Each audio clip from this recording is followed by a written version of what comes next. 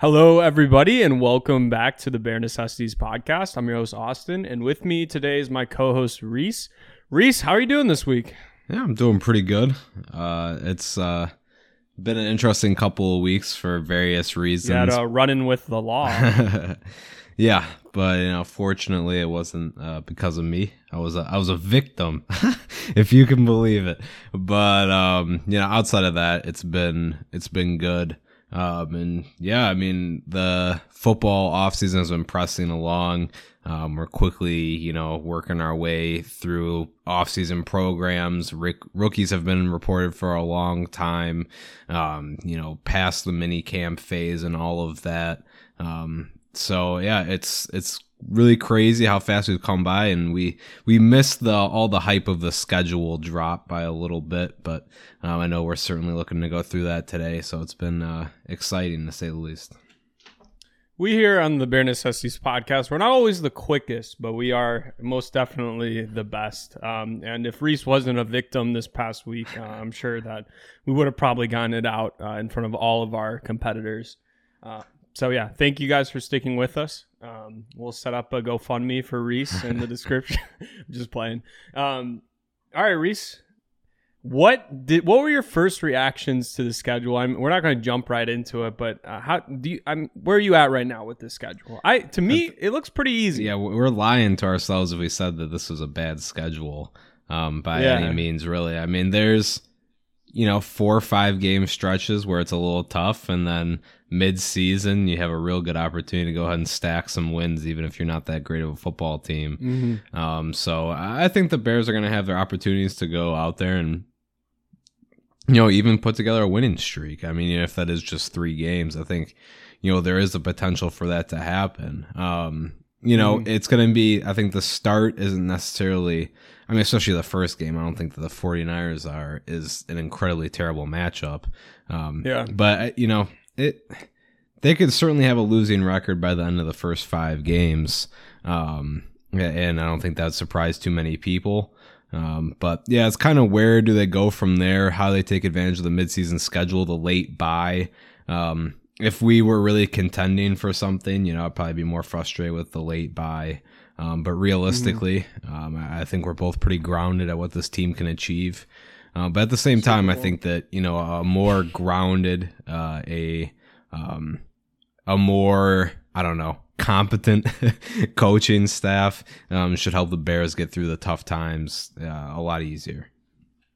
For sure. And, we all have been concerned about the wide receivers on this team. Clearly, they're not the best. And I think that's very clear. And I think, NFL Network, all the mainstream media has made that very apparent to us Bears fans, almost to a point where I think they kind of underrate some of the players we do have on the roster.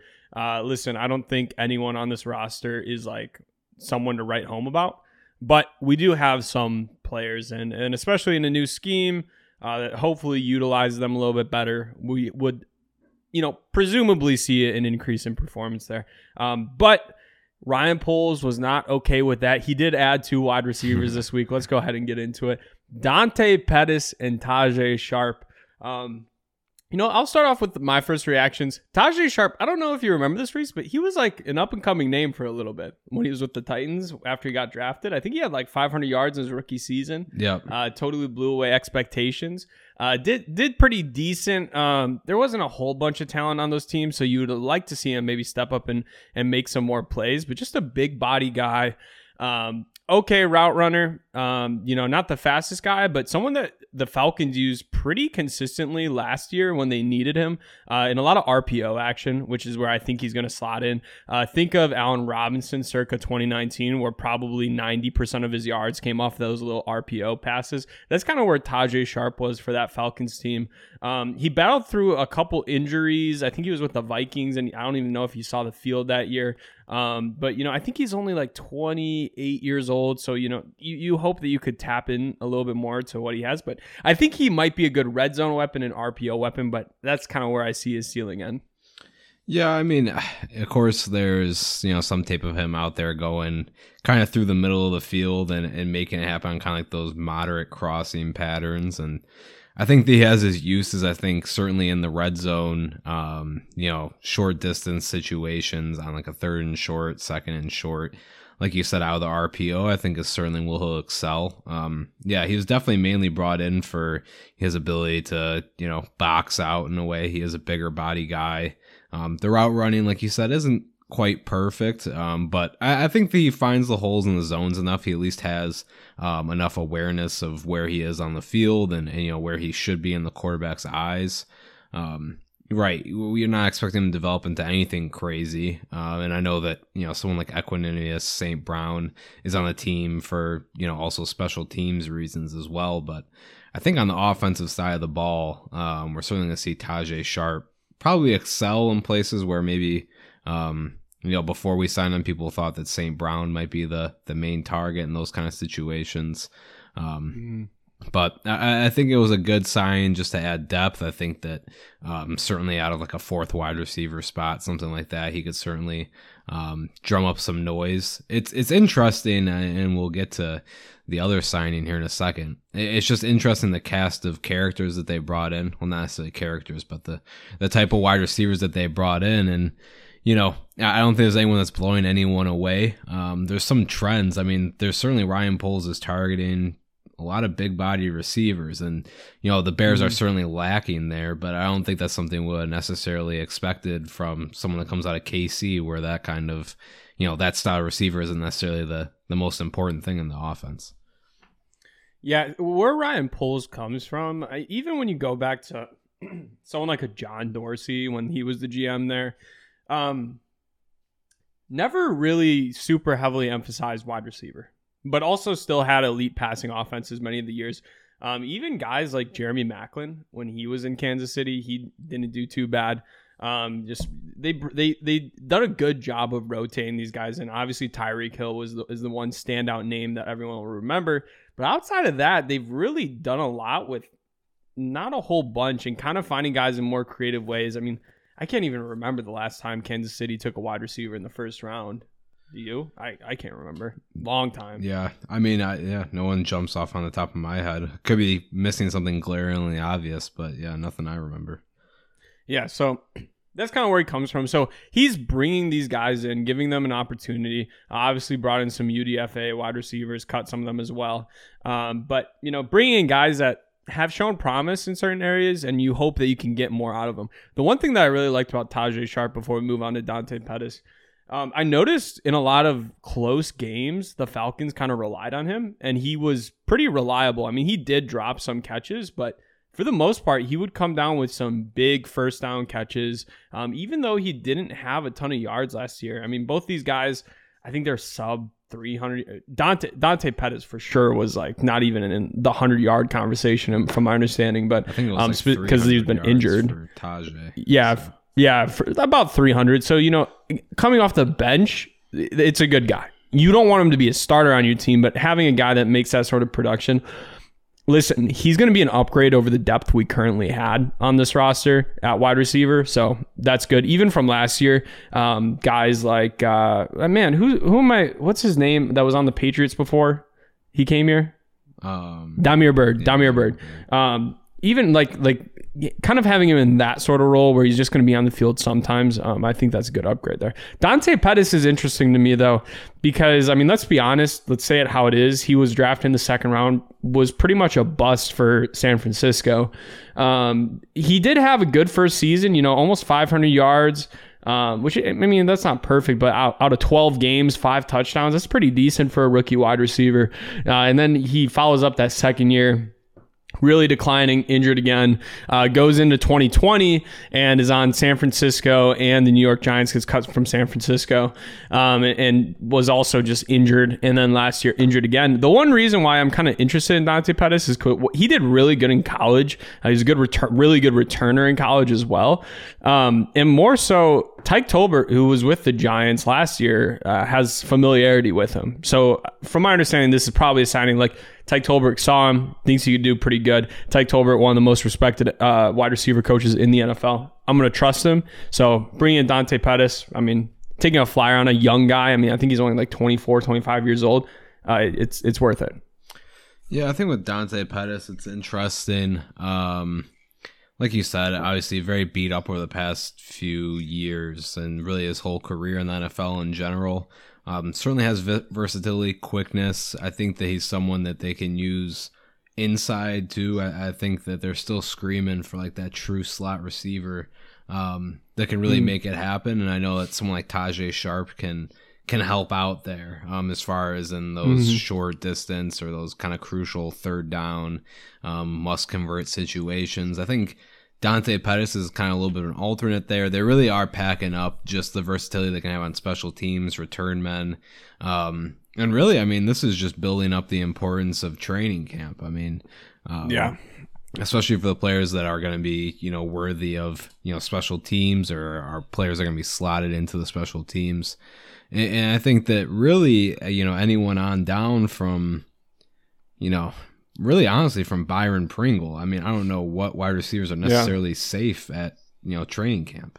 Because certainly some of these guys are going to have to be cut. I mean, we're carrying a decent amount of them. And it kind of also brought in David Moore. Yeah. And which is also another interesting grab. And I think that they're really all kind of, at least in my mind, at relatively the same level. Which really just makes heading into training camp, seeing who clicks, and who's able to deliver in preseason. Also, I mean, overall, just in practices and drills over the course of that whole training camp period, I think it's going to say a lot about who ends up retaining the roster spots. And I don't think Equanimeous St. Brown just because he was signed first, or Tajae Sharpe because maybe we assume that he's going to have one of the potentially bigger impacts of these depth guys. I don't know if any of them are necessarily, at a higher pegging than anyone else currently. I'm really interested to see if Daz Newsome sticks on the roster, because I think that last roster spot at wide receiver is either going to go to Newsome or Dante Pettis. Yeah. I think that Tajae Sharpe and David Moore, they're both respected enough in the NFL that I think that they're good depth guys. Like there's nothing different about it, that they're good depth guys, and I think that's where the Bears want to have them. In the Bears' perfect scenario, they want to have Velus Jones Jr. as that second outside wide receiver. I'm assuming they're going to play Byron Pringle in the slot, because to me, Byron Pringle can be a high quality slot option. The question is, Velus Jones Jr., is he going to be good enough to be that second outside wide receiver opposite of Darnell Mooney? With Daz Newsome, he could potentially be a slot guy. I don't think he's anything other than a slot guy. So maybe if he's having a good camp or something, you could stick him in the slot, Byron Pringle out wide. I even get hesitant using this term, outside wide receiver, slot wide receiver, because in the modern NFL offense, they need to play everywhere. Right. So it's kind of almost an outdated way of referring to these players. That being said, I can see a scenario where Newsome is not able to make the roster, or a guy like Dante Pettis. But I would say right now, Tajae Sharpe and for sure David Moore are going to be good to go. Yeah, I think it'll just be interesting to see how it shakes out, and even just we'll get into a future video on it, but just depth chart wise, who does get that technical wide receiver 4 position, because like you said, we assume that, in no particular order, it's going to be Mooney, Velus Jones, and Pringle are going to take the 1, 2, and 3 spots. And what that means, respective of their areas on the field, right? I mean, it could mean Byron Pringle playing, majority out of the slot, but we're yet to have seen, Luke Getsy call a play, and, like you wisely pointed out about today's NFL, a lot of these receivers should be lining up all over the field all the time. And, sure, some receivers have their preferences, and, these high line receivers like, Jamar Chase, Justin Jefferson, so on and so on, all the other people I didn't name, are usually going to be lined up, outside. But, we saw Cooper Kupp, someone that plays out of the slot a good percentage of the time, have a massive season. So, the times have turned. AJ Brown, another person that can play out of the slot. That's a bigger body that's such a good example there. AJ Brown, who was projected to be mostly a slot receiver. I mean, he did it all for the Titans. I mean, mostly out of the slot, but again, it's like you just can't have it where you only have a guy that's only in the slot. I think that's why even a guy like Cole Beasley is having trouble kind of sticking on a roster. Well, it hasn't been signed, I should say, because he is like this idea of like even guys like Hunter Renfrow, where they will eat. Hunter Renfrow is like 90% of the time, 99% of the time in the slot, but he will even split out wide at times. It's just you can't have that level of predictability in a modern NFL offense and expect to have an elite level offense. I guess that brings the question: are these Bears wide receivers good enough? I put out that video on Darnell Mooney. If you guys haven't seen it, please check out the YouTube channel. Took forever to make, and I think it's a really good YouTube video. I wish it got a lot better views than it did, but honestly, I think we're both just proud of where it's at, and I think that a lot of our current fans are going to love that video. So go ahead and check that out if you get a chance. Listen, like I think that the national media is a little bit underrating it. Like, I'm going to say this is not a good wide receiver room. This is not a good wide receiver room. There's no way around it. But it's definitely not the worst in the NFL. And I think there is a lot of upside to a lot of these guys, including Darnell Mooney, who really is going to have a chance. I mean, he's going into his third year. He's only like 23 years old. And he's going to have a chance in a more logical offense to make a lot more plays than he did last year. And I hate to say this. A lot of people, I'm gonna get a lot of flack for this, and I really wish I didn't have to say this. This wide receiver room is better than the wide receiver room we had last year. Yeah, I mean, when you put in the perspective of production, you got out someone like Allen Robinson, who I think that, to be clear, talent-wise would at least still be one of the top two receivers on this team. Regardless of where you want to put Darnell Mooney, I think that. Production and fit wise, and if this current administration, this current regime wanted to keep Allen Robinson, they could have made a new pitch to him. I mean, it wasn't the same cast of guys. It was a new group of guys that if they really wanted to chase after him, they could have, and they felt okay letting him walk. And I think overall it was just I feel that the strength of the Bears receiving core now is that they have a bit more variability. I think that they have players that are more versatile overall, and I think that the diversity of skill sets is a bit better. We talked about, bigger body guys like Tajay Sharp. Someone like Velus Jones is someone we don't even fully know what he can, all achieve. I mean, he's not fully polished at this point, but, he could turn out to be something great and have skill sets that we don't even know that he could quite tap into yet. But we know that he at least has, great athleticism, ability to play the ball. Darnell Mooney, his production past couple of years, especially in offensive, that has sputtered, and his improvement that he's made over his time with the Bears, I think speaks for itself. And with terrible quarterback play. Yeah. He had Mitchell Trubisky and Nick Foles his first year, and then he had Andy Dalton. And Justin Fields was the only good quarterback he played with. And when he was on the field with Justin Fields, that was his best games. Yeah. I mean, of course, I know that the Detroit game, of course, is what sticks out. But Pittsburgh catching that touchdown that put us up. Yeah. Lot of big plays there. And the main reason why I say this is I should clarify. Byron Pringle was more productive than Allen Robinson last year, and he had less opportunity than Allen Robinson. Byron Pringle was number one in separation per route out of any wide receiver last year. I don't think Byron Pringle is going to be this 1,000-yard guy, but Byron Pringle is better than 2021 Allen Robinson, period, in my opinion. Plus, you add on Velus Jones Jr., third-round draft pick, shows a lot of talent, a lot of versatility, and I think our depth guys are better. Yeah. And nothing's ever as simple as just like stats, but I think that in general, if Mooney can stay at that 1,000-yard production, that'd be fantastic. And then at that point, if you can get like 800 out of Byron Pringle, and out of Velus Jones Jr., a rookie, you can get like another 650 out of him, you're gonna be sitting very pretty. And then with the rest of the cast of wide receivers in the room, they'll be having that variability where some of these players could have the opportunity to go for another 300 yards or so. And if they can stack enough receivers up to do that, and if they can ultimately spread the ball around, I mean, we saw it sometimes last year. I don't think it was ever a priority in the offense to get the ball to different receivers. And also another thing, before we kind of transition to this new question, thing that popped in my mind is the use of the tight end room too. We talked about, where Ryan Poles came from. Of course, that offense features, one of the best tight ends in the league and Travis Kelce.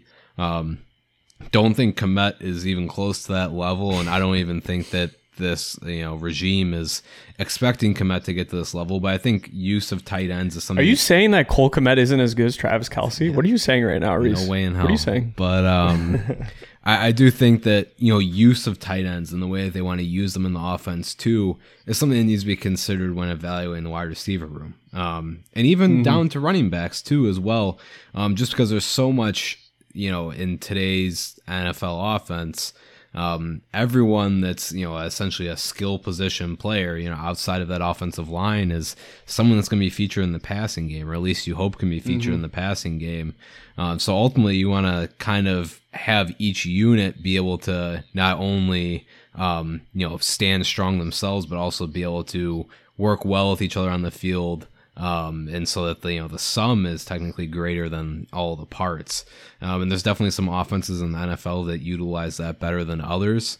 And I think that the Bears are at least steady enough at tight end. I think that Cole Kmet in his time with the Bears is at least going to be someone that they can somewhat depend on to be productive at tight end position. I think if they get someone that's more of that move tight end, then they could really extract more out of Cole Kmet. But I think it'll be interesting to see how it shakes out, especially just like how they want the offense to feel.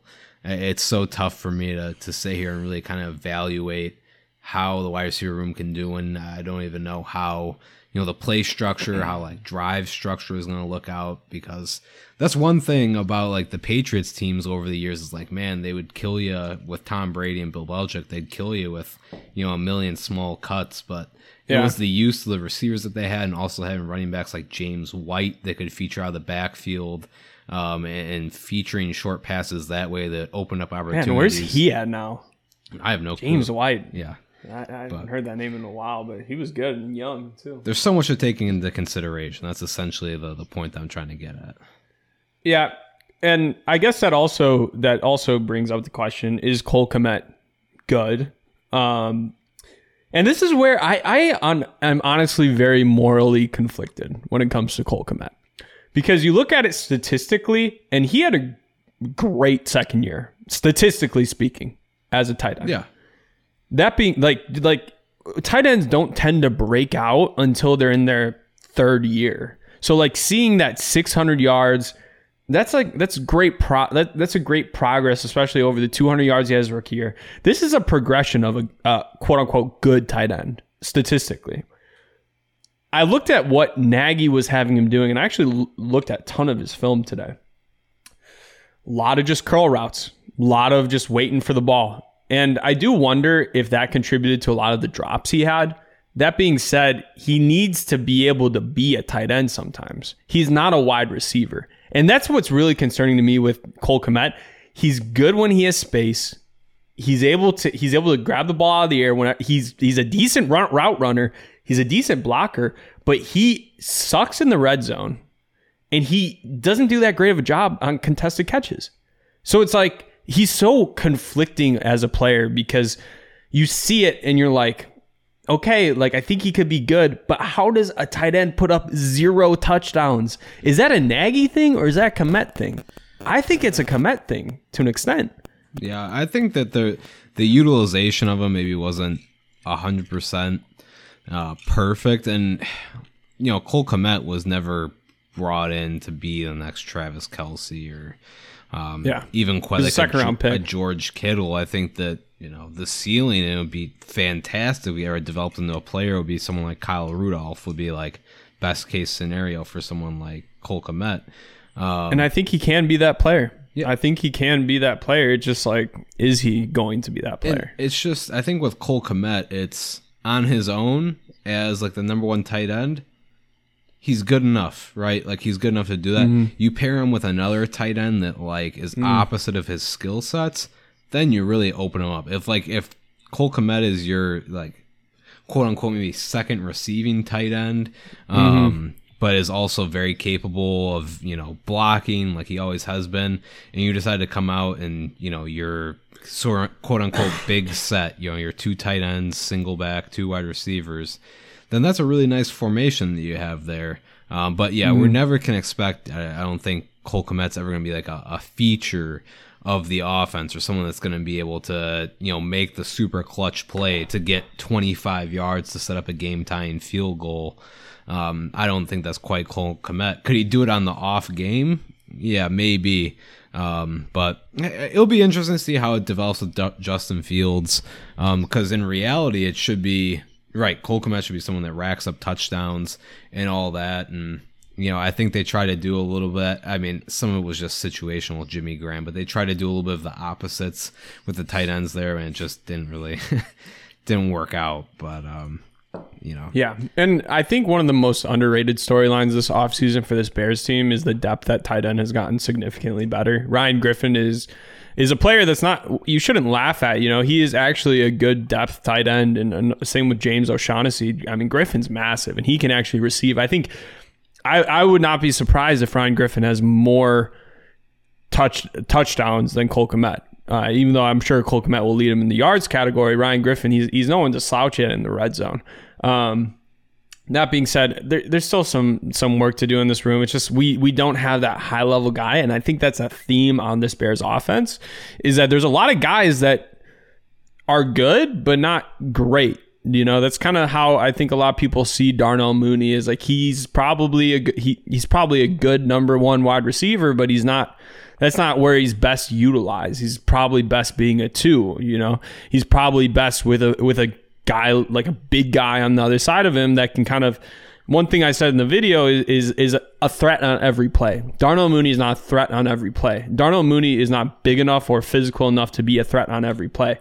Guys like an A.J. Brown are a threat on every play because they have that box out capability, even if they're not winning their routes. Yeah. Darnell Mooney has to win his route in order to be a threat on the play. So that's a little bit of the concern. Think of for Bears fans, Brandon Marshall. How much, to his fault almost, Cutler would just force feed the ball to him, and Brandon Marshall would come up with it more often than not. So I guess let's just sum up this segment. Are the Bears wide receivers, let's say receivers in total, good enough to get the job done for the season? Which to me, getting the job done is just having a good offense. Yeah, and I think that, I think even Justin Fields came out and said today that he felt like the group was. He said that they don't necessarily have any huge names like, Odell Beckham, which was a little bit of a weird comment to me. But, it's interesting. But, he certainly has faith, or at least is, publicly saying that he has faith in the group. And I think I do have faith in the group as a whole. I would like, someone else that was like a true number 2 wide receiver. True number 1. Well, that works too. Yeah, I mean, but with that being said, I think that it is good enough for what they want to accomplish this year. I mean, it's not a Super Bowl caliber receiving core. It's, a fringe, on a great team, it could probably be a receiving core that could take a team a certain distance. It's all about what's around them. I think for the Bears offense as a whole, I'm just happy that we're going to see a variety of formations. I think with not only the receivers that we brought in, we have a fullback, like you talked about the different kind of tight ends that we have.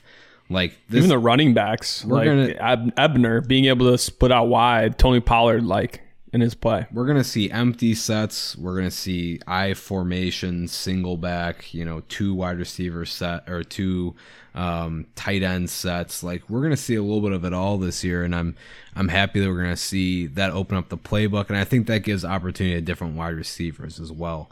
Will they have the will players stay healthy enough for them to use all that variability and all that flexibility in the offense? Only time will tell. I think that the wide receiver group is good enough, and I understand why Poles didn't necessarily layer onto it like it should be. But I think relative to what they want to accomplish this year, it'll be okay. Not gonna be spectacular, but it'll be okay. Yeah, that's perfectly said. I think like we have enough that Justin Fields, I think, can display some of his talent. Yeah. And that's really like where we're at, because we're going to have a high draft pick next year. Like worst case scenario, we could potentially draft a quarterback, right? If Justin Fields sucks this year, we will definitely be in position to draft a quarterback, which is a good backup plan. I don't think that's the case. I believe in Justin Fields, don't get me wrong, but worst case scenario, we're in that situation.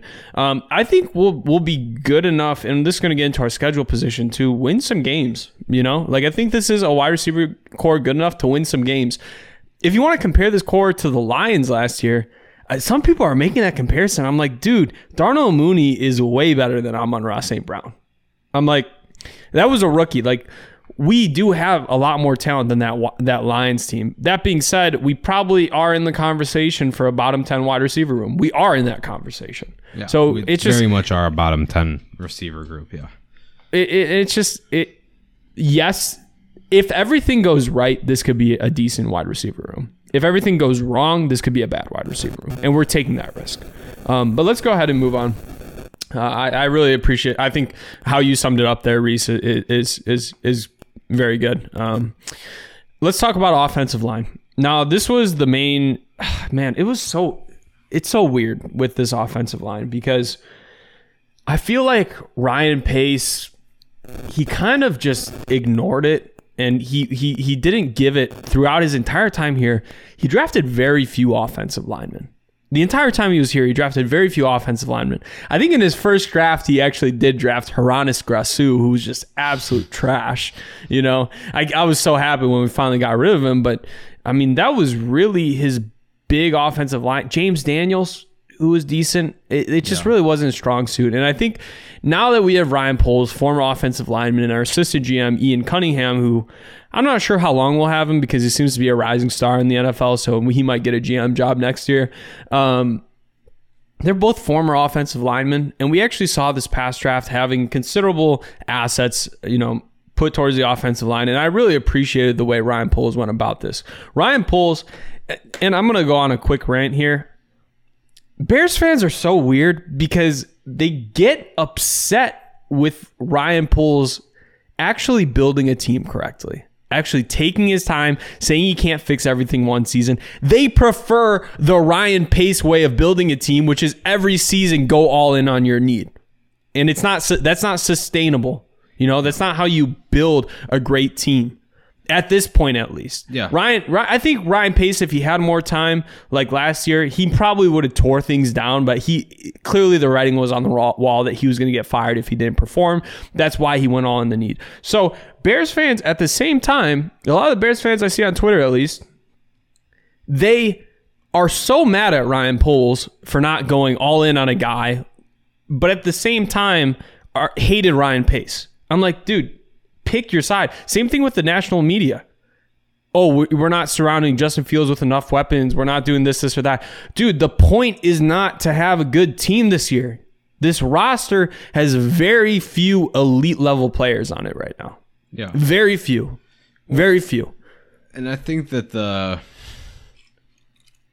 kind of ironic part about it is that, a lot of it is impatience. It's been 36 years since the team has won the Super Bowl. I think, hell, it's a lot longer than that. I don't even know where I'm pulling 36 years from. No, it's like 40 years almost. Yeah. Well, yeah, I think 36. 43, or 30, 37. Yeah, 37 years.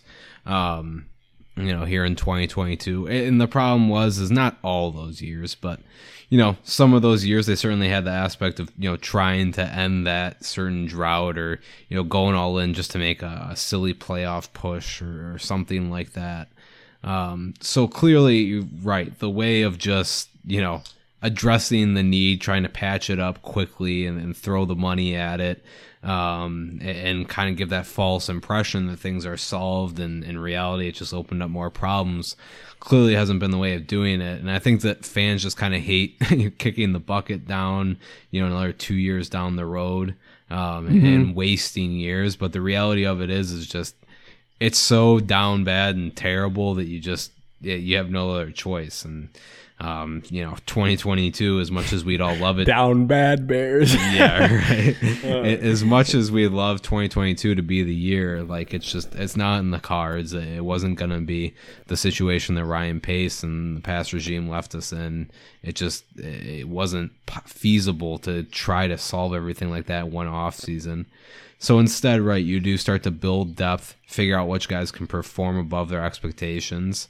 And we've beat a dead horse about all the cap space that they have next year. It sounds tiring because I hate to be like all the other analysts are just like, well, just be patient. Just be patient. It's not about 2022. It's about 2023. But unfortunately... Yeah, try telling that to a fan base that hasn't won a championship in 37 years. Exactly. And hasn't had, quite frankly, much winning in the 21st century. Obviously, we had that Super Bowl run, but I mean, we haven't been good in like 10... I mean, with the exception of 2018, this team has not been competitive in a very long time. Yeah. Right? Since for a while, since back to the Lovey days. Now listen, I hate to say it because it is like this thing, it's like constantly like preaching patience to people that are just sick and tired of this team, to the leadership, upset with the McCaskies. But I actually think that this team, Ryan Poles is doing this correctly. His even if these draft picks don't work out, even if these free agency signings don't work out, I can at least say that Ryan Poles is building this team in the way that is he has a good perception of the team. He's very self-aware of the state of this team. And a lot of fans aren't going to like that, but I can tell you what's going to be a lot worse is being in the situation of a team like the Jaguars. I think a lot of NFL analysts would have loved if the Chicago Bears did what the Jaguars did this past season, which was spend a bunch of money on players like Evan Ingram. Yeah. Evan Ingram? Christian Kirk. Christian Kirk?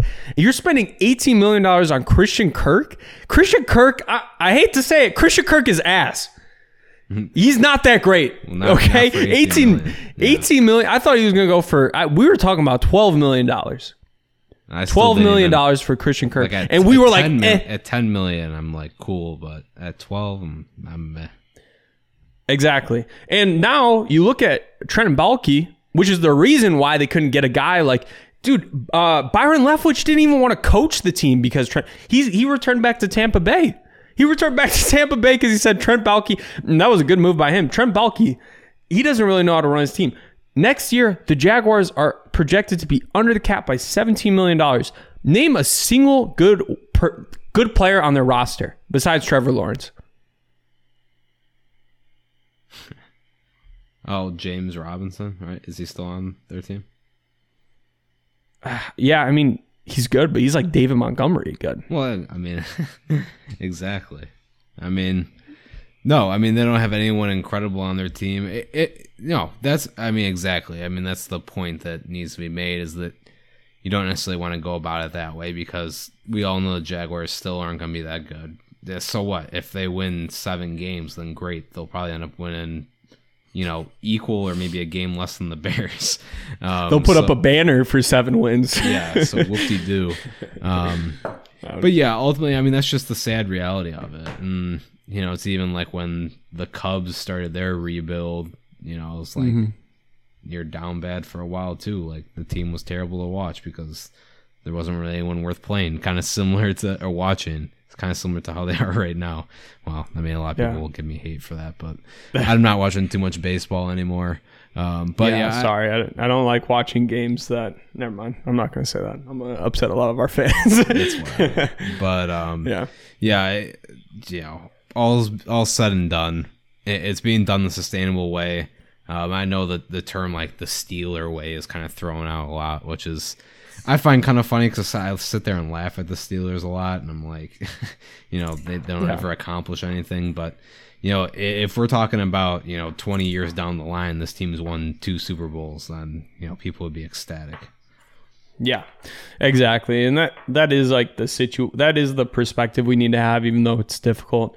As Bears fans, I know 2018 we were all hyped up, executive of the year, coach of the year, great team, Khalil Mack, Roquan Smith, all these great names. But things happen fast in the NFL. Your strength really lasts only a couple years. Even if you look at like Kansas City, I mean, their offense wasn't nearly what it was a couple years past. So things move quickly in the NFL, and we just need to understand that. The only way to truly compete for championships every single year is to be good consistently, and that's why, you know, a lot of teams, like kind of like the Baltimore Ravens, they take this approach where they don't focus so much on the need per year. They just focus on getting good players in the draft, the best player they can draft, and that's how I think Ryan Poles is going to approach it. But let's go ahead, let's ring this back in. This was about offensive line. Sorry about that tangent, guys.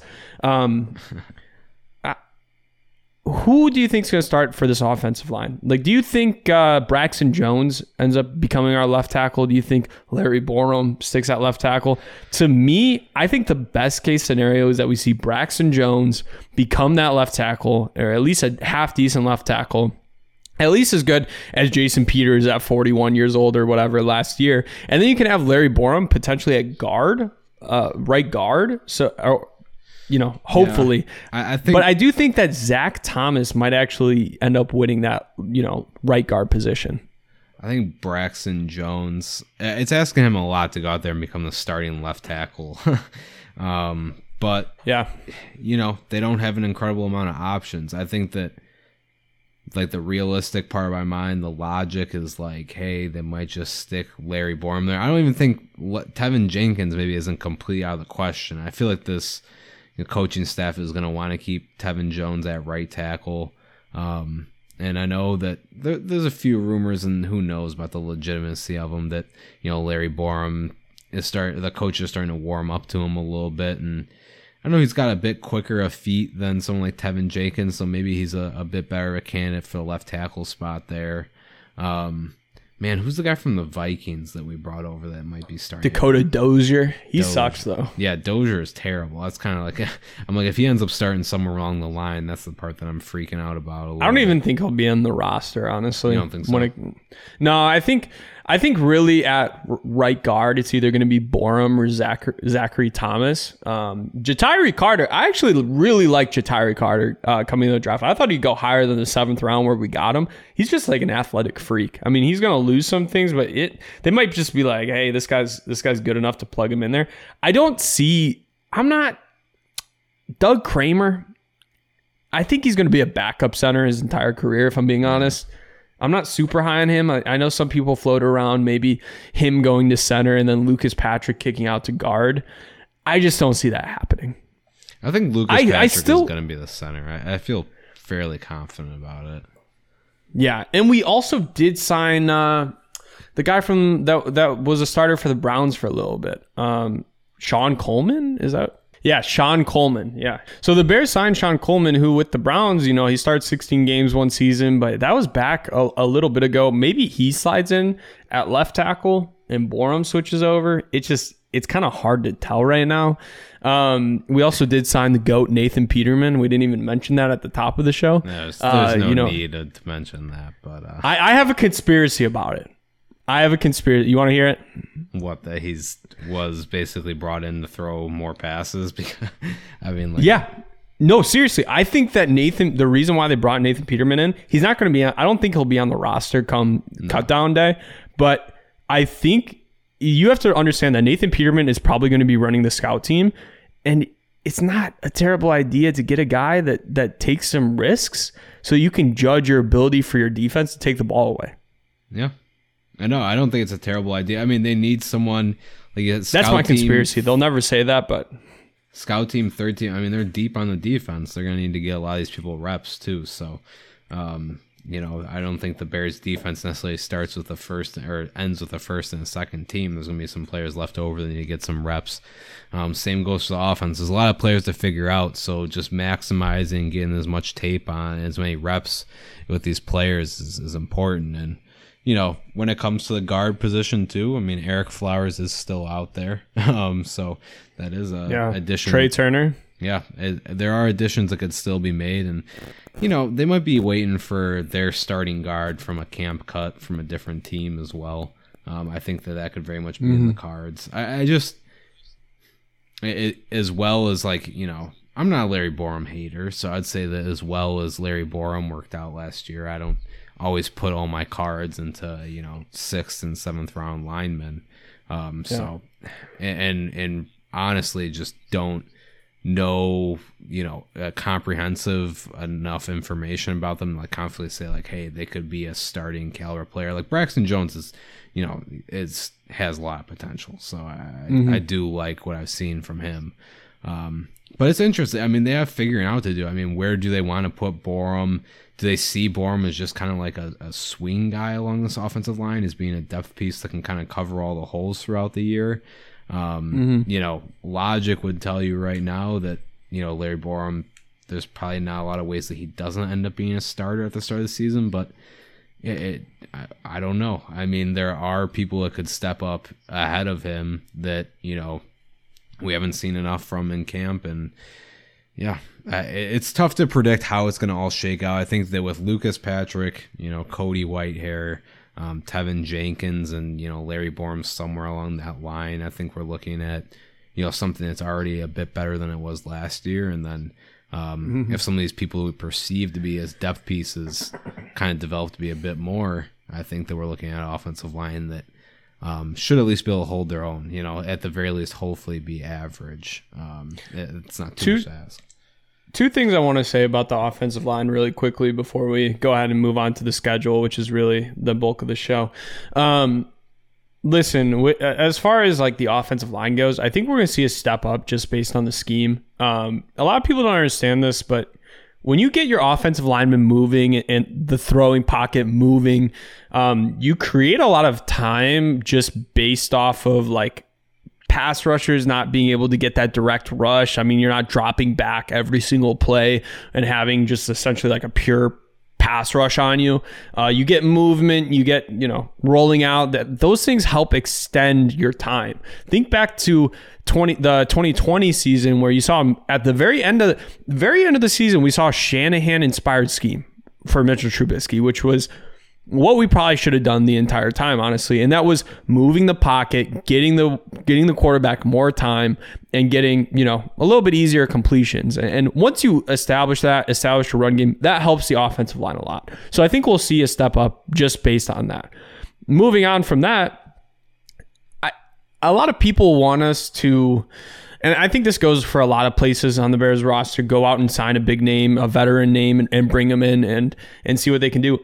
I'm kind of hesitant with that because this Bears team is not winning the Super Bowl next year. Sorry if I'm breaking any of your hearts, but this Bears team is not winning a Super Bowl next year. They might not even be able to win a Super Bowl the year after. That being said, when you bring in guys like, for instance, let's think back to the end of last season. Matt Nagy, he made the decision to bring back Jason Peters at left tackle for like the very last few games when he got healthy, rather than seeing Larry Borom or Tevin Jenkins there. When you bring in these veterans, you risk not being able to accurately assess your young talent on your team. And that's really what this year is for this team. It's assessing what we have on the roster, what we're moving along with. We're going to have a top pick next year. We're going to have a high second round pick next year. We're going to have a ton of draft capital. Okay. And when you bring in a veteran, you don't get to really see what these players can do. So while, yes, I would love for the Bears to go out and sign, you know, Julio Jones so that Justin Fields can have someone to throw to that's, you know, a solid receiver, there are consequences to that. And that's not exactly knowing what you have on the roster. But I don't know if you have any other comments, Reese, about this offensive line or this team in general. But yeah. No, I mean, I think that about sums it up. I mean, it sucks to like sign a season off before it's even started, but you know, it serves as a good segue into our, you know, schedule release. I do think that there are opportunities for wins, not all just depressing moments this coming year. But I think there's certainly going to be some times where they're going to struggle a little bit. But, you know, what I think through the struggle, like you said, we'll get proper evaluation. And I think that, you know, when all is said and done, you know, we'll probably be happy that, you know, we didn't go out and tie up any unnecessary cap with someone like Julio Jones, which, you know, if you do it for 1 year, okay, then fine. Obviously, you don't tie down any future cap. But like you said, you know, what does that mean for a roster spot where we could have seen, you know, if that means what Daz Newsome can do, and that forces him off the team, then who knows? So for sure. All right, yeah. So let's go ahead and get into this schedule review. I already, after looking through this, I know that this can be another one of our episodes, circa the episode we made in 2019, where I think we predicted the Bears go we had them really high, really high. Don't bring up that year, man. That was a bad year. There's too much expectation going to that year. We were riding the wave. We were loving it. Felt like it couldn't go down from 2018, and it very much did. I watched some of the in person, saw some of the ugliest football games I've ever watched. Go into a couple of Bears games that year. So, well, 2019 was a special type of hell for Bears fans, because that was just like, shit just hit the fan. Like, it's just like everything you thought was going good. Just, to me, that was the year where I knew in 2019 Nagy wasn't it. In 2019, I knew Nagy wasn't it. I thought Mitch was honestly the victim of Nagy. So maybe that was my fault there, because Mitch, I don't think he's going to be that good with Pittsburgh. I don't even think he'll win the starting job. He'll probably start for a couple weeks, but I don't think he's going to hold off whatever his name is. Yeah. But yeah, Small Hands McGee or whatever his name is. Mr. Kenny Pickett, man. Yeah, Kenny Pickett. Just like their old kicker there, Chris Blewett. All right, but let's go ahead and start off. Week 1, San Francisco at home. Man, this is an interesting game, because if Trey Lance, I don't know if Trey Lance is going to be starting. If you're the San Francisco, you kind of hope that your young quarterback that you traded 3 first-round picks to go up and get, you kind of hope that he's going to be starting the first week of his second year. You hope he's getting snaps in training camp and everything like that. This is a game to me where it's like, I think it could go either way, kind of similar to this past season for the 49ers. I think that you certainly have a chance with Trey Lance as quarterback if that's him starting his first real, because he'll throw some picks. Yeah, he's going to make some mistakes for sure, and I don't think that he's above that. I could certainly see him throwing, especially to this secondary, I could see him throwing 2 picks. And we can 3 hope, maybe. We can hope for even more. Man, this is one of the toughest games to call on the whole schedule, honestly. I think I've gone back and forth on this one quite a few times. I figure, you know what? For the hell of it, let's start off on a positive note. I think with Trey Lance playing, I think that they can get the win. I think this could be a very ugly kind of defensive style of game. But I think that, the Bears are already... I hate the reports I've seen, the Bears are going to be a run-heavy team this year. Bears were a run-heavy team last year, too. It doesn't even... Don't even get me started on this idea that Nagy didn't run the ball. The Bears were top 10 every single year with David Montgomery. He just did it in a stupid way. And exactly. They didn't run the ball efficiently. They ran at very inopportune times, and didn't utilize things like play action for how much that they ran the ball. So I mostly because they didn't have the protection for play action as it was. I'll give them the win. I think that they can... keep it a bit cleaner. I think they'll find some success. San Francisco does have a good defense. They'll have to keep the pocket clean. Nick Bosa. They do have a good secondary players like Jimmy Ward, etc. But I do think that the Bears can at least outlast the 49ers and pick up a win. See, I'm on the boat that Trey Lance sucks, and I honestly don't think he's going to be starting this game.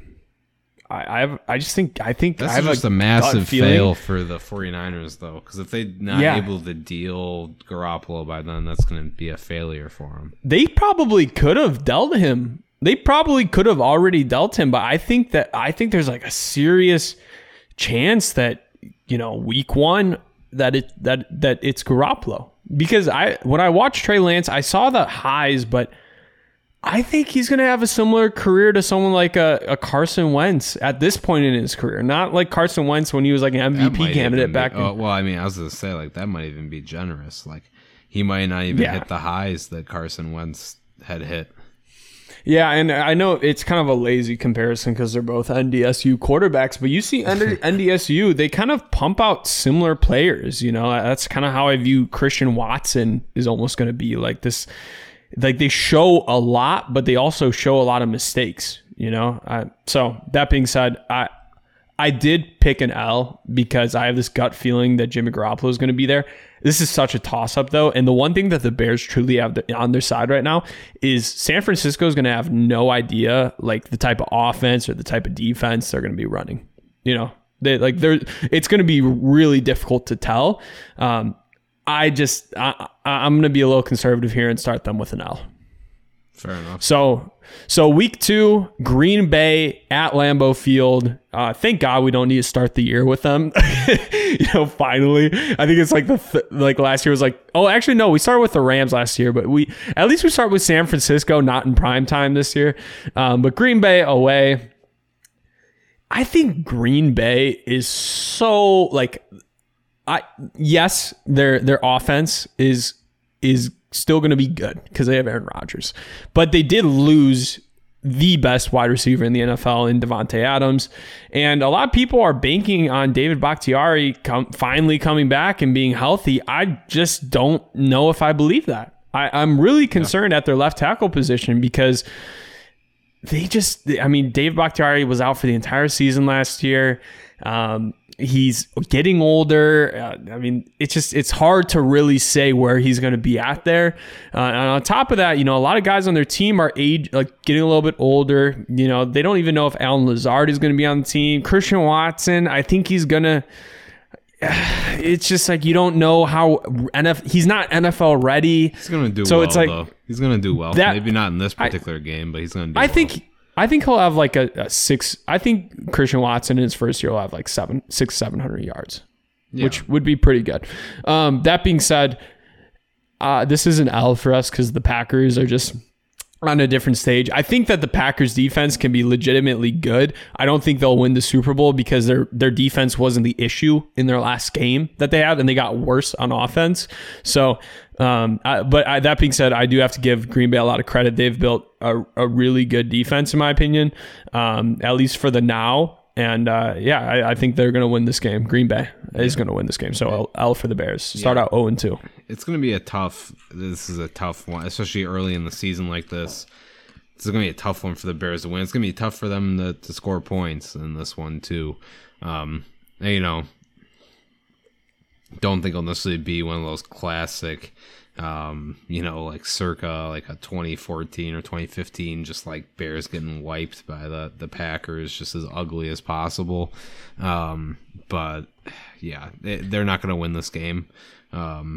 And I think we can leave it at that. I think this is going to be a very low scoring game, like sub 20 points for both teams. I don't know about that.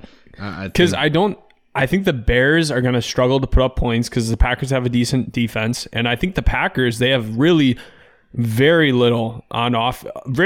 Here's the thing, though, that really, really I struggle with. The Colts team in 2020 that Matty Eberflus ran on defense absolutely exposed Aaron Rodgers and the Packers that year.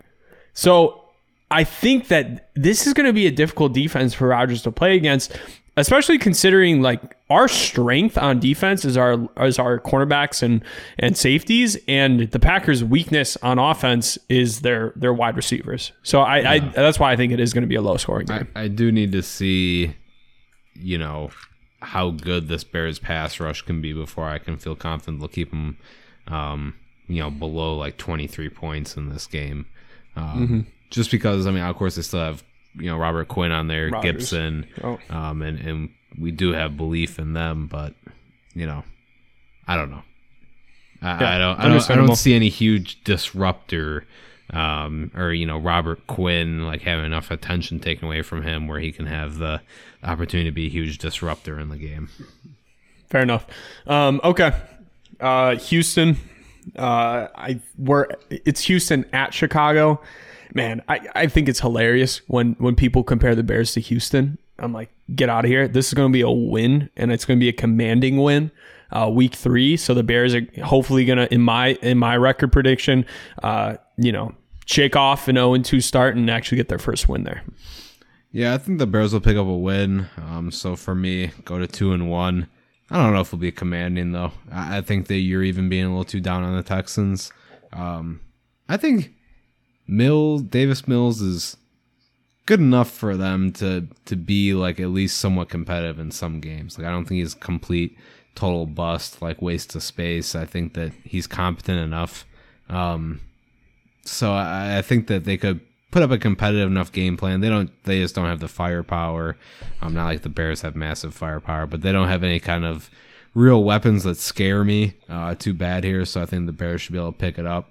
Not necessarily a huge win, but I think, at least fairly comfortable in this one. So yeah. So who was the Texans? Do you remember the Texans team in 2020 when we played them? How they Hardly. had Deshaun Watson. Okay. They had Deshaun Watson, and then they, I don't view that Texans team to be better than this Texans team. That Texans team's with Deshaun Watson, and I don't view that injured Bears defense at the time to be better than our current defense. And we smashed them. So in my opinion, unless Lovie Smith is like just all of a sudden wakes up and goes back to like 2006 version of Lovie Smith, I can't see the Texans being that competitive this year. No, they're not going to be competitive, and they could very well even finish last in their division, which is saying something because they have the Jaguars with them. But yeah, I don't know if I feel comfortable enough saying that like the Bears can necessarily wipe like any team.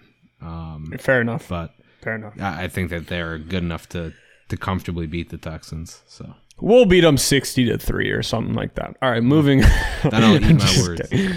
I'm just kidding. Moving on, Week 4, New York Giants at New York. Again, I think this will be another commanding victory. So getting back to 2-2 in my record prediction. Where are you at right now? So you're at 2-1, yeah. 2-1 currently. What's your prediction on this Giants game? Man, I'm under the impression that Daniel Jones sucks. Yeah, I find it hard. Like some Bears Giants games in the past, like a recent memory, they've just been ugly games, man. They have been like in 2018 games. When we lost to them. Yeah. Oh, geez. But to Daniel Jones and with this like secondary, like man, if the Bears pass rush is starting to come together at that point, it's gonna be tough. We killed them last year. It's gonna be a tough game for them to lose. So I think that they can beat the Giants. I can't believe I have them starting 3-1. I guess that tells you about kind of the quality of like the Texans and the Giants, and me giving the edge to them in the 49ers game. But yeah, they can beat the Giants. That's very doable, and I think that they will. Yeah, for sure. All right, moving on. Week 5 at the Vikings. Hate to say it. I'm not high on the Vikings in the slightest, honestly. Like, I think this Vikings team, whenever they have Kirk Cousins, they added a couple solid pieces to their defense, but like it is largely the same offense. And like their offense, even though they tend to put up numbers against other teams, they've just never been able to do it against this Bears team. And I don't think that's going to change with Eberflus. I think this defense is going to really control the Vikings. But I have to say, I still think it's going to be a loss here. This game's a throw. I think both of these Vikings games that we're going to have are going to be toss-ups. I think they are. The Vikings aren't. Yeah, and I think it's like a similar play to the past 2 seasons with the Vikings. Like it's going to be a similar games. Like even though there's been a lot changing on both teams, I don't know. I don't think that this new system the Vikings are going to implement with Kevin O'Connell is going to be all that great to the point that they're going to be, perfect or whatever. The Vikings will beat the Bears here. They'll get a win. But I do think that kind of moving forward, the Bears defense is going to be able to neutralize a lot and could even make this Vikings offense look bad in future years. Just because of their dependence on like elite talents at those certain positions, especially at wide receiver. If Delvin Cook is healthy in this game, great. And he's someone that, the Bears certainly have to account for and is a huge threat. But yeah, I'm not extremely scared of the Vikings. This is not a Kirk Cousins podcast. There's not a lot of love for him here. Not a big Kirk Cousins guy. Between Austin and I. But yeah, the Vikings will get the win here. All right. Glad we're on the same page. Week 6. Now, this one is very interesting to me because The Commanders we're playing at Washington, right? Yeah.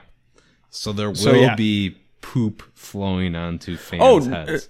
Never mind. They're at Chicago. Oh. Okay, that's good. That's good at least. Probably. I had them. I had us at Commanders, but I just looked it up. Commanders are at Chicago. The Commanders have a legit defensive line, and if it wasn't for that, I would be giving the Bears this win 100%, because I think Eberflus is going to absolutely expose a former quarterback that he was with Carson Wentz.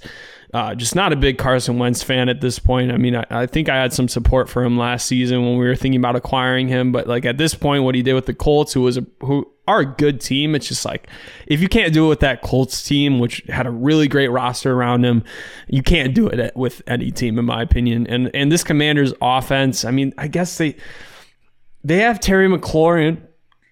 Their running back, Antonio Gibson, isn't too, he's pretty good. And they just added Jahan Dotson, who, I liked. I didn't think he was worth where they picked him, but I still liked him in the draft. But all this in mind, I think that Eberflus's familiarity with Wentz, and I really think their offense is going to really struggle against our defense. So I'm going to give the Bears the win. Yeah, I'm gonna go with it the other way. So I'll have them fall in the 3-3. I do think that defensive front's gonna be a lot for this Bears offense to handle, and great defensive line. You can't say anything bad about it. They'll be tested a little bit with Green Bay, but up until that point, this will probably be their first real test, given they stay healthy. I mean, if Chase Young is out of the equation, and that makes things considerably easier. Yeah. But yeah, I mean, Justin Fields gonna have to face up against his former teammate and Chase Young, who's, when he is healthy, is a scary defensive lineman, incredible off the edge.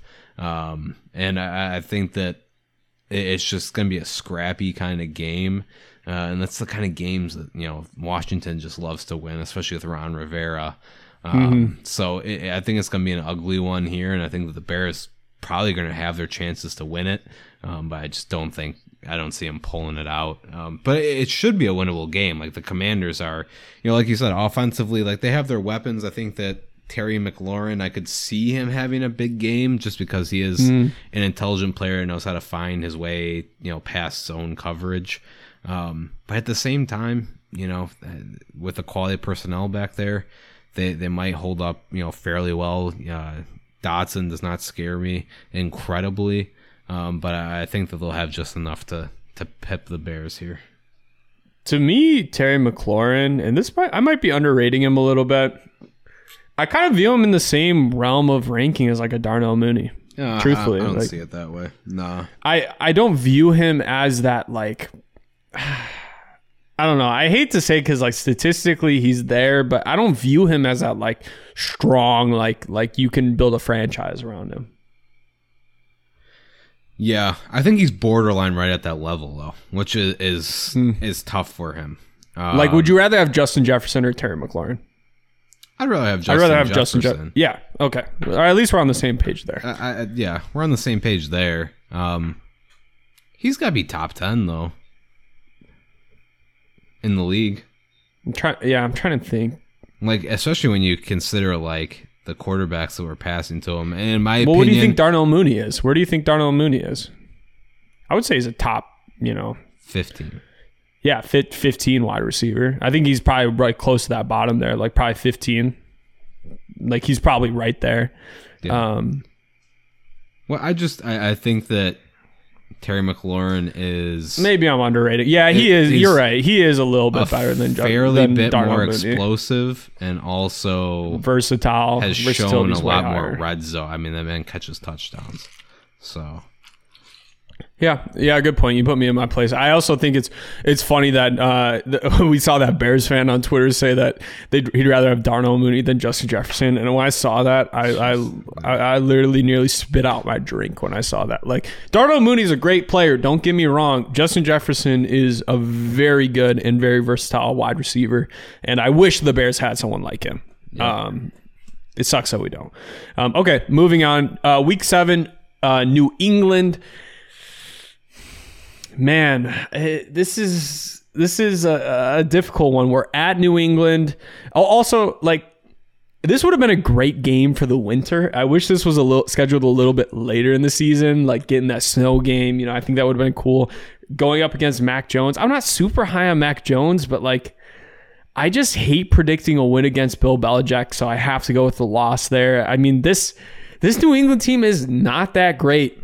Like as far as like roster perspective, it's not that great. The wide receivers, I would argue that the Bears have better wide receivers than New England. Going up against Belichick, I can never predict a win at a team that's in the midst of rebuilding. Yeah, I think what ultimately is going to give the Bears some trouble is just New England's use of the running backs. They just. Oh man, Bill Belichick has always been very good at utilizing the players in his backfield and, causing, nightmares for defenses, even when they have everything else locked down. So I see that giving the Bears a little bit of an issue. Patriots defense fairly strong. I don't think that I think they're going to struggle to make the playoffs. I think they might be able to eke in barely, but I will not be surprised if this is not a playoff Patriots team. I think Mac Jones is going to be equally as good as he was last year. I think that exactly is Mac Jones. Yeah, I think that's equally what we can expect. Maybe, a bit of maturation. I think he'll find his way in the offense a little bit better, but he is not going to, start elevating himself to be a consistent, 300-yard passer or anything like that. So I think he's someone that can control the game well. I think that he could have a Alex Smith-like career. And, I think that the Patriots will take the win. Bears will fall to a losing record, and things might be starting to look a little bit more grim. Now a few losses have started to pile on, but I think that the Bears should at least be able to be somewhat competitive. There's no way that they can quite let themselves get ran out in this game. I don't see the Patriots being able to hang a lot of points on them. This is another winnable game. Like, as much as I'm not like a huge like I don't think this roster is great, I still think this is a winnable game.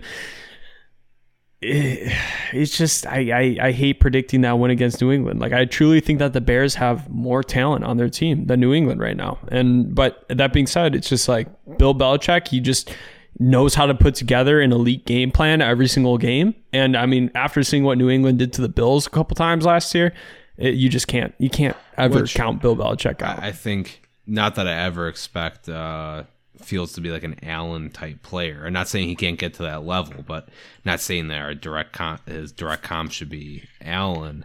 But when you look at what he was able to do in kind of containing Allen, roping him in, I mean, not in the playoff game, they got totally murked. But with the conditions in their favor a little bit, what he's done with other quarterbacks that can move the ball or move with their feet too, always able to find something with keeping a spy or kind of just letting the defensive line play as well as just kind of containing, keeping them in the pocket and not giving them what they want and getting out of the pocket and being able to extend plays. I think that could be a little bit troublesome for Justin Fields. And over the course of the game, if they're not able to get things moving along on the ground efficiently with either Herbert or Montgomery, they're going to find themselves just a little bit stuck on the offensive side of the ball. So it'll be interesting to see how it plays out, though. Like you said, I mean, this should be within arm's reach for the Bears. They're not totally outgunned here, but yeah, the Bill Belichick effect is real. All right, moving on. Week 8 at Dallas. Dallas is such a weird team to me, and I think as long as they have Dak Prescott, this will define Dallas. Is there a team that has a ton of talent, but will lose to some teams they should not lose to all the time? Like, they lost to us in 2019. This team has great wide receivers. Even after losing Amari Cooper, I don't think anyone would argue that this team has bad wide receivers. They have plenty of them. They have, Ezekiel Elliott at this point is just, I don't know. I don't even know how to rank him. He's like, I was a huge Ezekiel Elliott fan in college. In my opinion, he's been a little bit of a disappointment in the NFL. Let's just put it this way: with him and Pollard, it's still a good running. Yeah, that was my point. Is like, Pollard is, I think, awesome. I think Pollard is a great running back and a very versatile weapon. And they have plenty of wide receivers, and their offensive line is still good. And they added, Tyler Smith, or They have a great offensive line. Listen, I think we're going to lose this game, but again, even though this team, I think on paper is way better than us, I could easily see the Bears winning this game because that's just how Dak Prescott kind of is. I'm sure they could also hang a 50 point game on us like they did the Commanders last year, but I don't know. I think this still is a winnable game, but I'm still counting it as a loss. Yeah, I think to win this game, the Bears would definitely have to win the turnover battle because I think in that respect, they could certainly get it done. And you get a strip sack on Dak Prescott, force him to throw a pick or two. You're gonna have him where you want him. I think that over the course of the game with the weapons Dallas has, it's just gonna prove to be a little bit too much. There's another game where I fear not having like an extremely consistent pass rush. And that's just going to allow Dallas to do what they want to do offensively. So I do have the Bears falling to 3-5 here. But I'm not ever extremely scared of Dallas. They're not even at that Tampa Bay or Rams level. I think that they sit in kind of an awkward place below that where they can, like you said, dump the game that they definitely shouldn't lose. But I think that Dallas will come out on top here and drop the Bears. Couple games below 500. Yep. Both of us have them at 3-5 at this point. It's kind of where they were at this year, but I think that we could have our, I think it could very well be a better 3-5 though. Yeah. Optically. Yeah. I think that it's going to be. I think you'll be able to see the progress even in the games that don't end up winning this year, which is going to be refreshing. All right, week 9, Miami Dolphins at Chicago. Miami made a lot. This is an interesting game because Miami made a lot of improvements. I mean, they brought in Tyreek Hill. They maintained Mike Gesicki. They obviously traded Devontae Parker. They lost some guys too. I still have the Bears winning this game. If we were in Miami, Hard Rock Stadium is a notorious, really difficult place to play. We lost there in 2018 to Brock Osweiler because it was 100 degrees out. And yikes. And they put the team's opposing bench in the middle of the sun. So I normally at a home game at Miami, I don't really count out that many teams. I mean, New England's lost to them plenty of times when they're at home at Miami. I think they're winning this game, though. I as much as I love Tua coming out of the draft, he has such limitations. And I just, with Tua and Tyreek Hill, I don't even see why that's, that great of a match either. Because Tyreek Hill, he gets open deep. Tua sucks deep. He's not that great deep. So it doesn't make that pairing to me doesn't make that much sense. Mike Gesicki's always going to be a good tight end. He's a really good receiving tight end. Catches touchdowns in the red zone. He's going to be really good. But with our strength of our team, I think I think Robert Quinn, I don't think he'll have quite the season as last year. I think he'll still have a 13 sack season, 14 sack season maybe. We'll get enough pass rush, and I think we have plenty of DBs. I think we'll pick off Tua 3 times in this game, and I think we'll win this game. I don't think Mike McDaniel's going to be a bad head coach, but the coaching change has me just not quite sure with how the team is going to look. Brian Flores was a good coach. He was a really good coach. So I'm just not 100% sure. Like you said, it's Tua, and I think that if Miami isn't able to establish anything moderate to somewhat deep in the game, I think that Eberflus and with what he has at his disposal in this defense is just going to be able to key in on that too easily. To not have the Bears win this game. So I do have the Bears winning as well.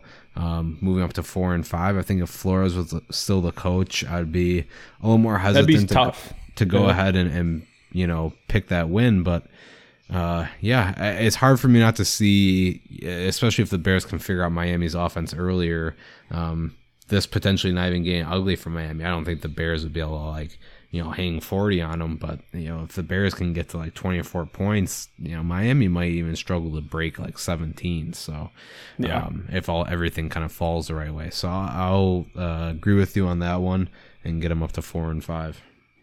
Okay, cool. Moving on, Lions week 10.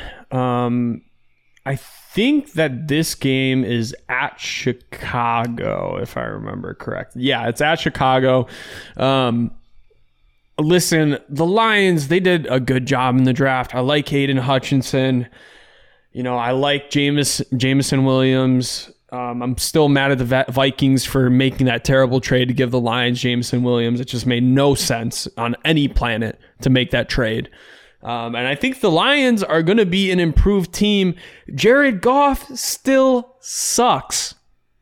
I hate to tell you, Lions fans, and I actually don't mind what the Lions are doing. The Lions are building a team. This coming draft, they're going to have plenty of. I still don't think the Lions are planning to be good this season. Obviously they signed DJ Chark, but I think that they're going to next year draft a quarterback, top of the draft. They'll get a guy like CJ Stroud or Bryce Young. And I think that's good team building, but I just still don't see them being competitive this year. I think the Bears will be plenty good enough to maintain their wide receivers that they have. I think Jared Goff is still Jared Goff, and I think we win this game. I think the Bears will split with the Lions this year. I hate the sound of that. But I don't like Jared Goff either. I think the away team's going to win each one. So I'll take the Lions in this one. And not really for any particular reason as to why they'll be able to beat the Bears at home. But I do think that it's just a matchup kind of deal. I don't like where the Bears' weaknesses are and where the Lions' strengths are. I think defensively, they should be able to rather rope in. Well, who do they have at DB is my question. They still have nobody. No one crazy, but who the Bears have at wide receiver? Jeff Okudah, is he all of a sudden going to be good? No, I don't think Okudah is going to surprise us, but I think that they'll be able to put up a decent enough game plan, at least one of the games, and steal one from the Bears. And there's always some kind of weird fluke play every now and then in Lions games. And I don't know. For whatever reason, it's not even just because of Aiden Hutchinson. I just don't see the Bears. I'm going to throw up. I don't see the Bears keeping the pocket clean, in this one. Yeah. So I'll go ahead. I understand that. I'll drop them down to 4-6 and, we'll anticipate the next Lions game to be a win. Maybe if we had Matt Nagy as head coach, honestly, that's the weird thing in this matchup. Nagy just owned the Lions. Nagy completely owned the Lions. If we had Nagy, I would still probably I think you'd probably predict a win here because for some reason Nagy just owned the Lions. I don't think. I mean, who's their who's their new offense coordinator? Didn't they promote the dude that came from the Eagles that was the running back coach? Because they got rid of Anthony Lynn, who was their OC last year. I think they just promoted Ben Johnson. He was originally offensive quality control coach in 2019 before serving as the tight ends coach in 2020. Oh, yeah, that's right. Because okay, that's right. That makes sense. Yeah. So I don't know. I don't think the Lions are. That's fine. I think the Lions will have a top draft pick. It's got to happen every now and then, though. God, I really hope. I mean, we've swept them for. Oh, actually, no, we didn't sweep them in 2020. We've swept them last year, and we swept them the rest of the years in the Nagy era, but not 2020. They had one win on us because Mitch fumbled the ball into our end zone at the end of the game. Bad game. What a game. Okay. I really, really hope we're on the same page on this game. I've been seeing a lot of NFL analysts with this next game that are putting out to me takes that are cringe. Oh, it must be the Jets game, huh? No. Oh, it's Atlanta. At Atlanta. Man. I think that I think the Bears are just head and shoulders a better team than Atlanta. You can't tell me a team that has Marcus Mariota as the starting quarterback right now, or even Desmond Ridder.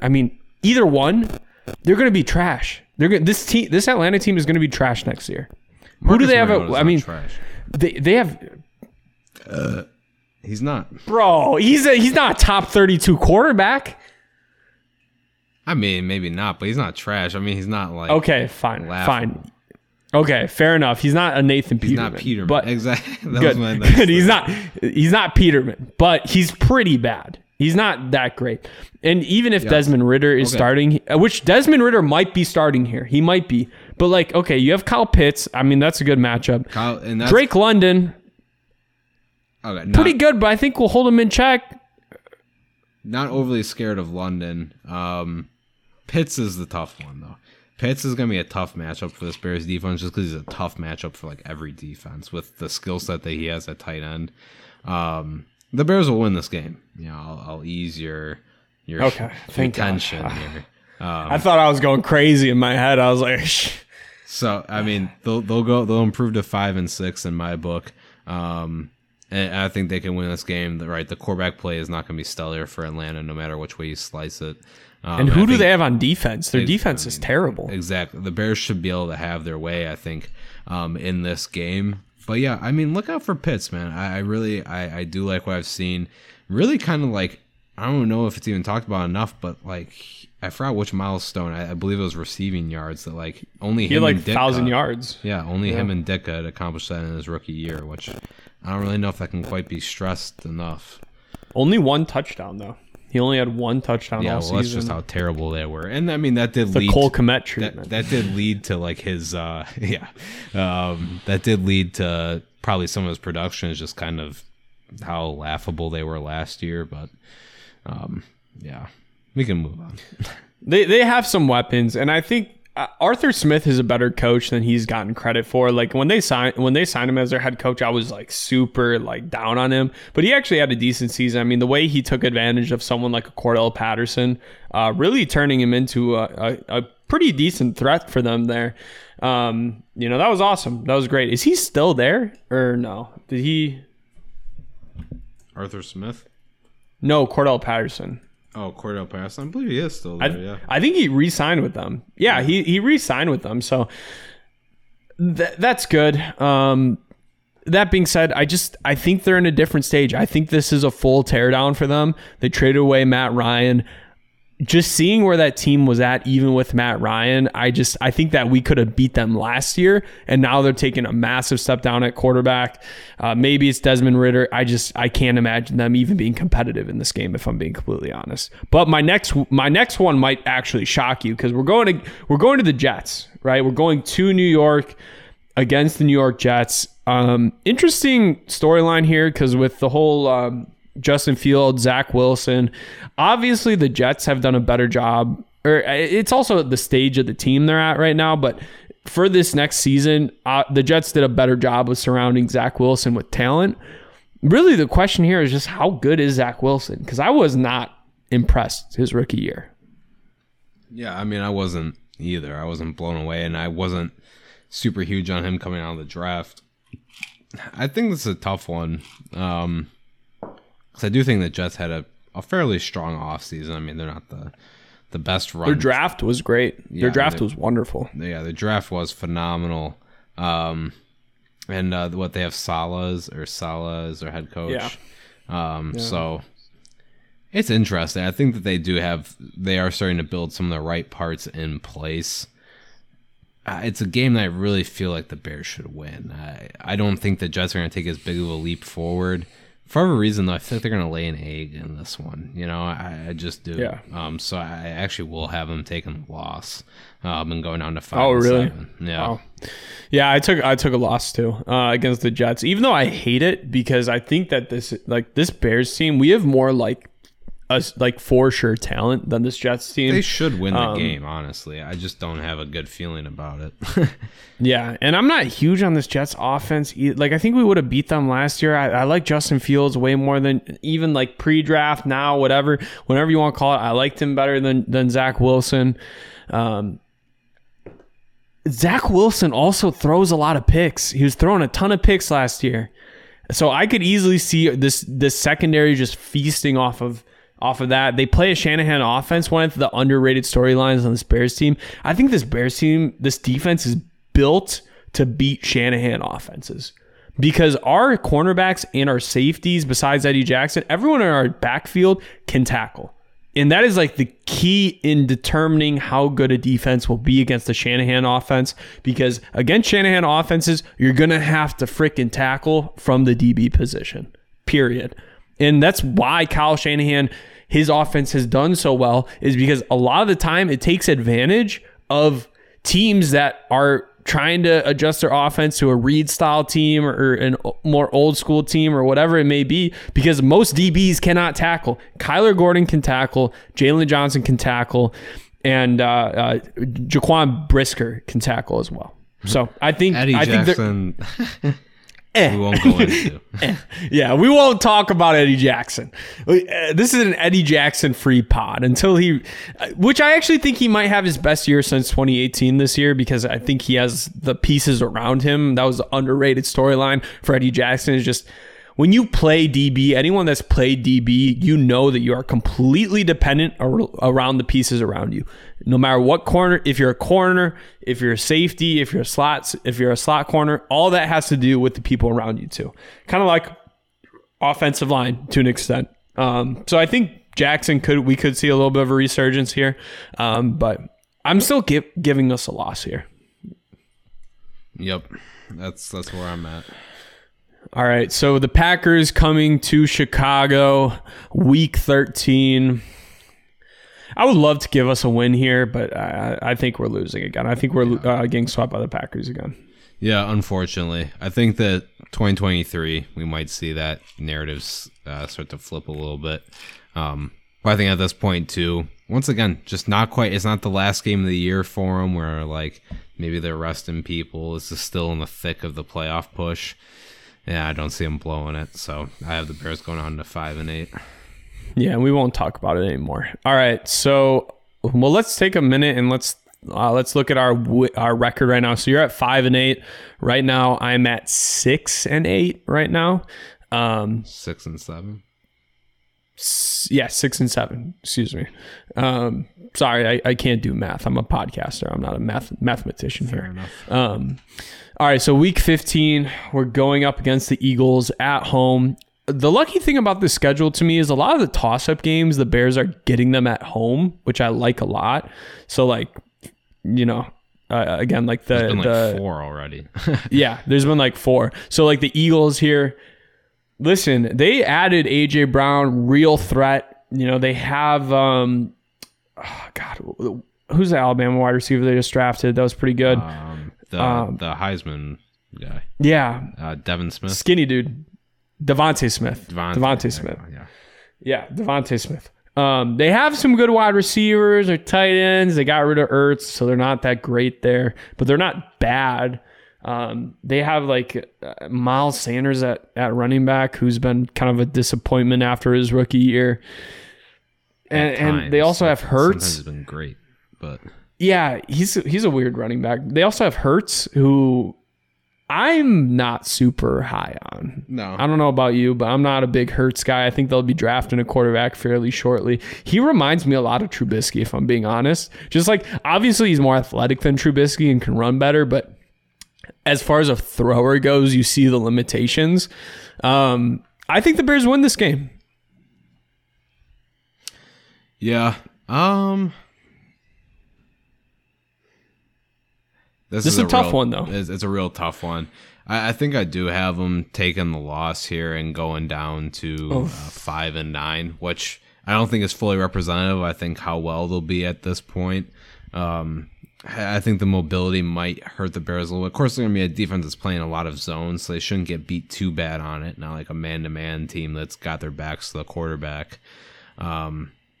Just a little bit of like that talent edge, and I think the Eagles have been like, they can drop the game or two for sure, and they're not a spectacular team.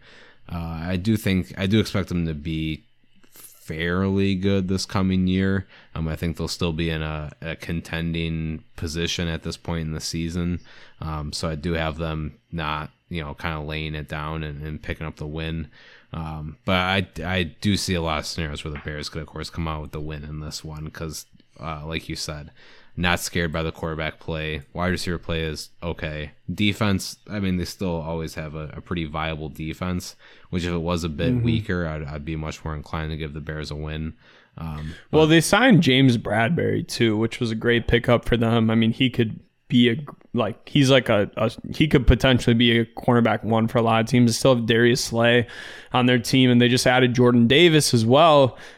My question really with the Eagles, they do have a lot of pieces that are aging out with that offensive line too. I mean, they're kind of in a transition period here. Years ago, but even with like less potential.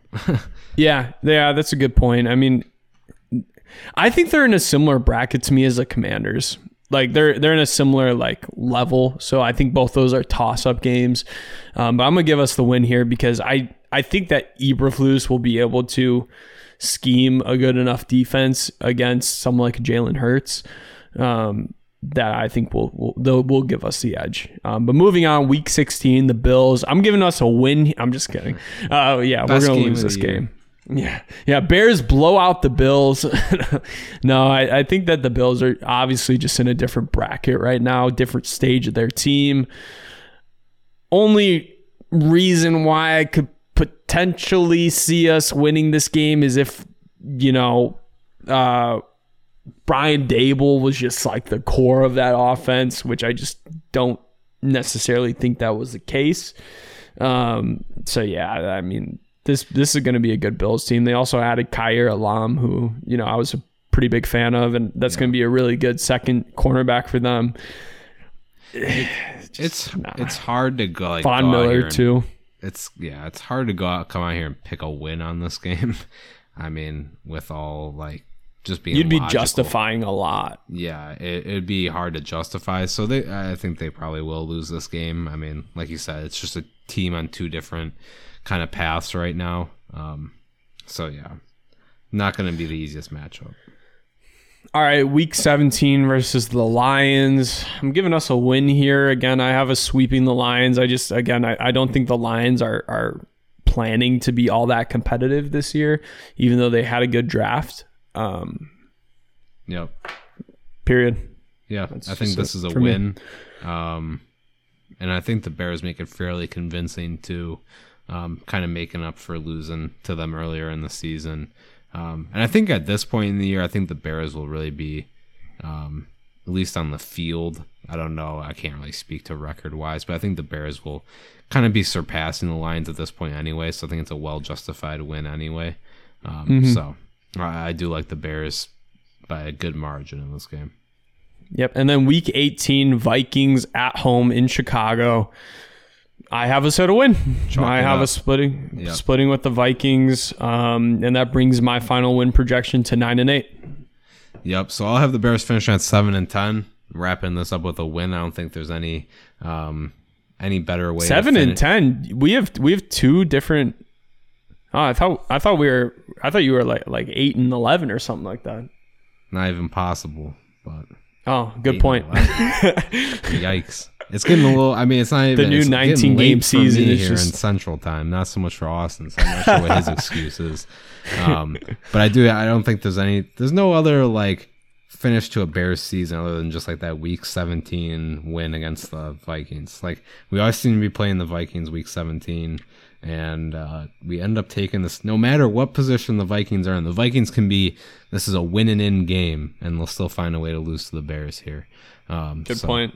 I do like the Bears. And I think that, I'm a little more down on them. I have the Bears picking up a couple like extra losses. Like the Jets game could very much be a win. The Eagles game could very much be a win. San Francisco for me could be a win. This team could get into the 10-win conversation, which sounds insane, but could happen. It could happen. And like this season can play out a bunch of different ways, and I do expect them to take steps up. I'm just trying to temper my expectations, just because I think logically when I sit down, I'm like, are they really better than? I think 8-9 is very possible. I think 9-8 is also very possible. I think anything from 7 to 9 wins is very acceptable for this Bears team. I think we're starting to stretch it a bit when we get to 10, and I think they could be a 6-win team though. If also you're could be a anything 6-win below team. 5 though, I think that's also a little too down on the Bears. So I really, like you said, 6 win. I really do think that 7 through 9 win is really the sweet spot for this team, which is an easy thing to say because that's a very middle of the road kind of thing to say. All that's saying is that we're like slightly better than last year, and our schedule's way easier than last year. So like even if we have 7 wins, this team could be worse than last year. Even if we have 8 wins, because our schedule is just that much, easier.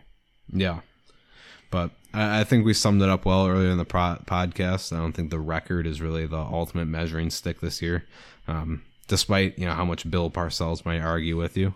But that's I think that's really my outlook on the year. I think that really kind of no matter what the record looks like, I think there's going to be positive to take away from it. And I think that the ultimate hope would be that, no matter how many wins, that Justin Fields is really starting to take comfort in the offense. And only thing that matters is Justin Fields. I think we'll move from there. So I would literally take a 3-win season as long as Justin Fields has like a great season. I don't care about the win-loss here. I care that Justin Fields, I don't want us to be starting at square one again next year. That's going to be a really tough pill to swallow if the Bears are going into next year. We have to draft another quarterback, or we're like trying to hold on to Justin Fields, even though Justin Fields is like showing that he's not the guy or whatever. I don't think that will be the case because I'm super high on Justin Fields. I mean, I think Justin Fields was a better prospect than CJ Stroud is this coming season. Like where he's at right now, I think Justin Fields was a better prospect than he is. I really, that's all that matters. That's literally all that matters. So as long as Justin Fields is looking good, even though it might be tough to swallow losses against the Lions or whatever it is, all I care about is Justin Fields. And that's the perspective that the Bears should have. And we just want to see roster growth. We want to see this young talent get better. And if that happens, we'll have $100 million in cap space, and we can give Justin Fields plenty of weapons in year 3. Yep, I think that's 100% the way to look at it, and it's gonna be tough, but it's just the reality of the situation. Yeah. All right, man. Well, this was one of our longer podcasts, but since we left you guys hanging for a couple weeks, we hope you enjoyed it. Please leave us a rating and review in the bottom of Apple Podcasts. I know we love reading our ratings and review. We got another 5-star review. That individual did not leave a written review, or at least it's not showing yet. So if that starts to show, or you can go back and leave us that little typed up written review, let us know what you like about the show. Those are just, they really help us as far as promoting our podcast, getting us to more listeners, which in turn just allows us to make the quality better, improve on it. I know we want to implement video shortly, and we want to do a lot more things like the Darnell Mooney video, somewhere like that. So we just want to thank you guys, and if you could leave us a rating review, we'd really appreciate it. But Reese, any other comments? No, that's it. Thank you for the continued support, and we're gonna keep on rolling through this, and sticking to it this off season. It's gonna be exciting throughout. No matter what. So I'm really hyped to get into this season, see what the new regime can put into place, and, we'll roll from there. Absolutely. Thank you guys so much. And as always, bear down. Bear down.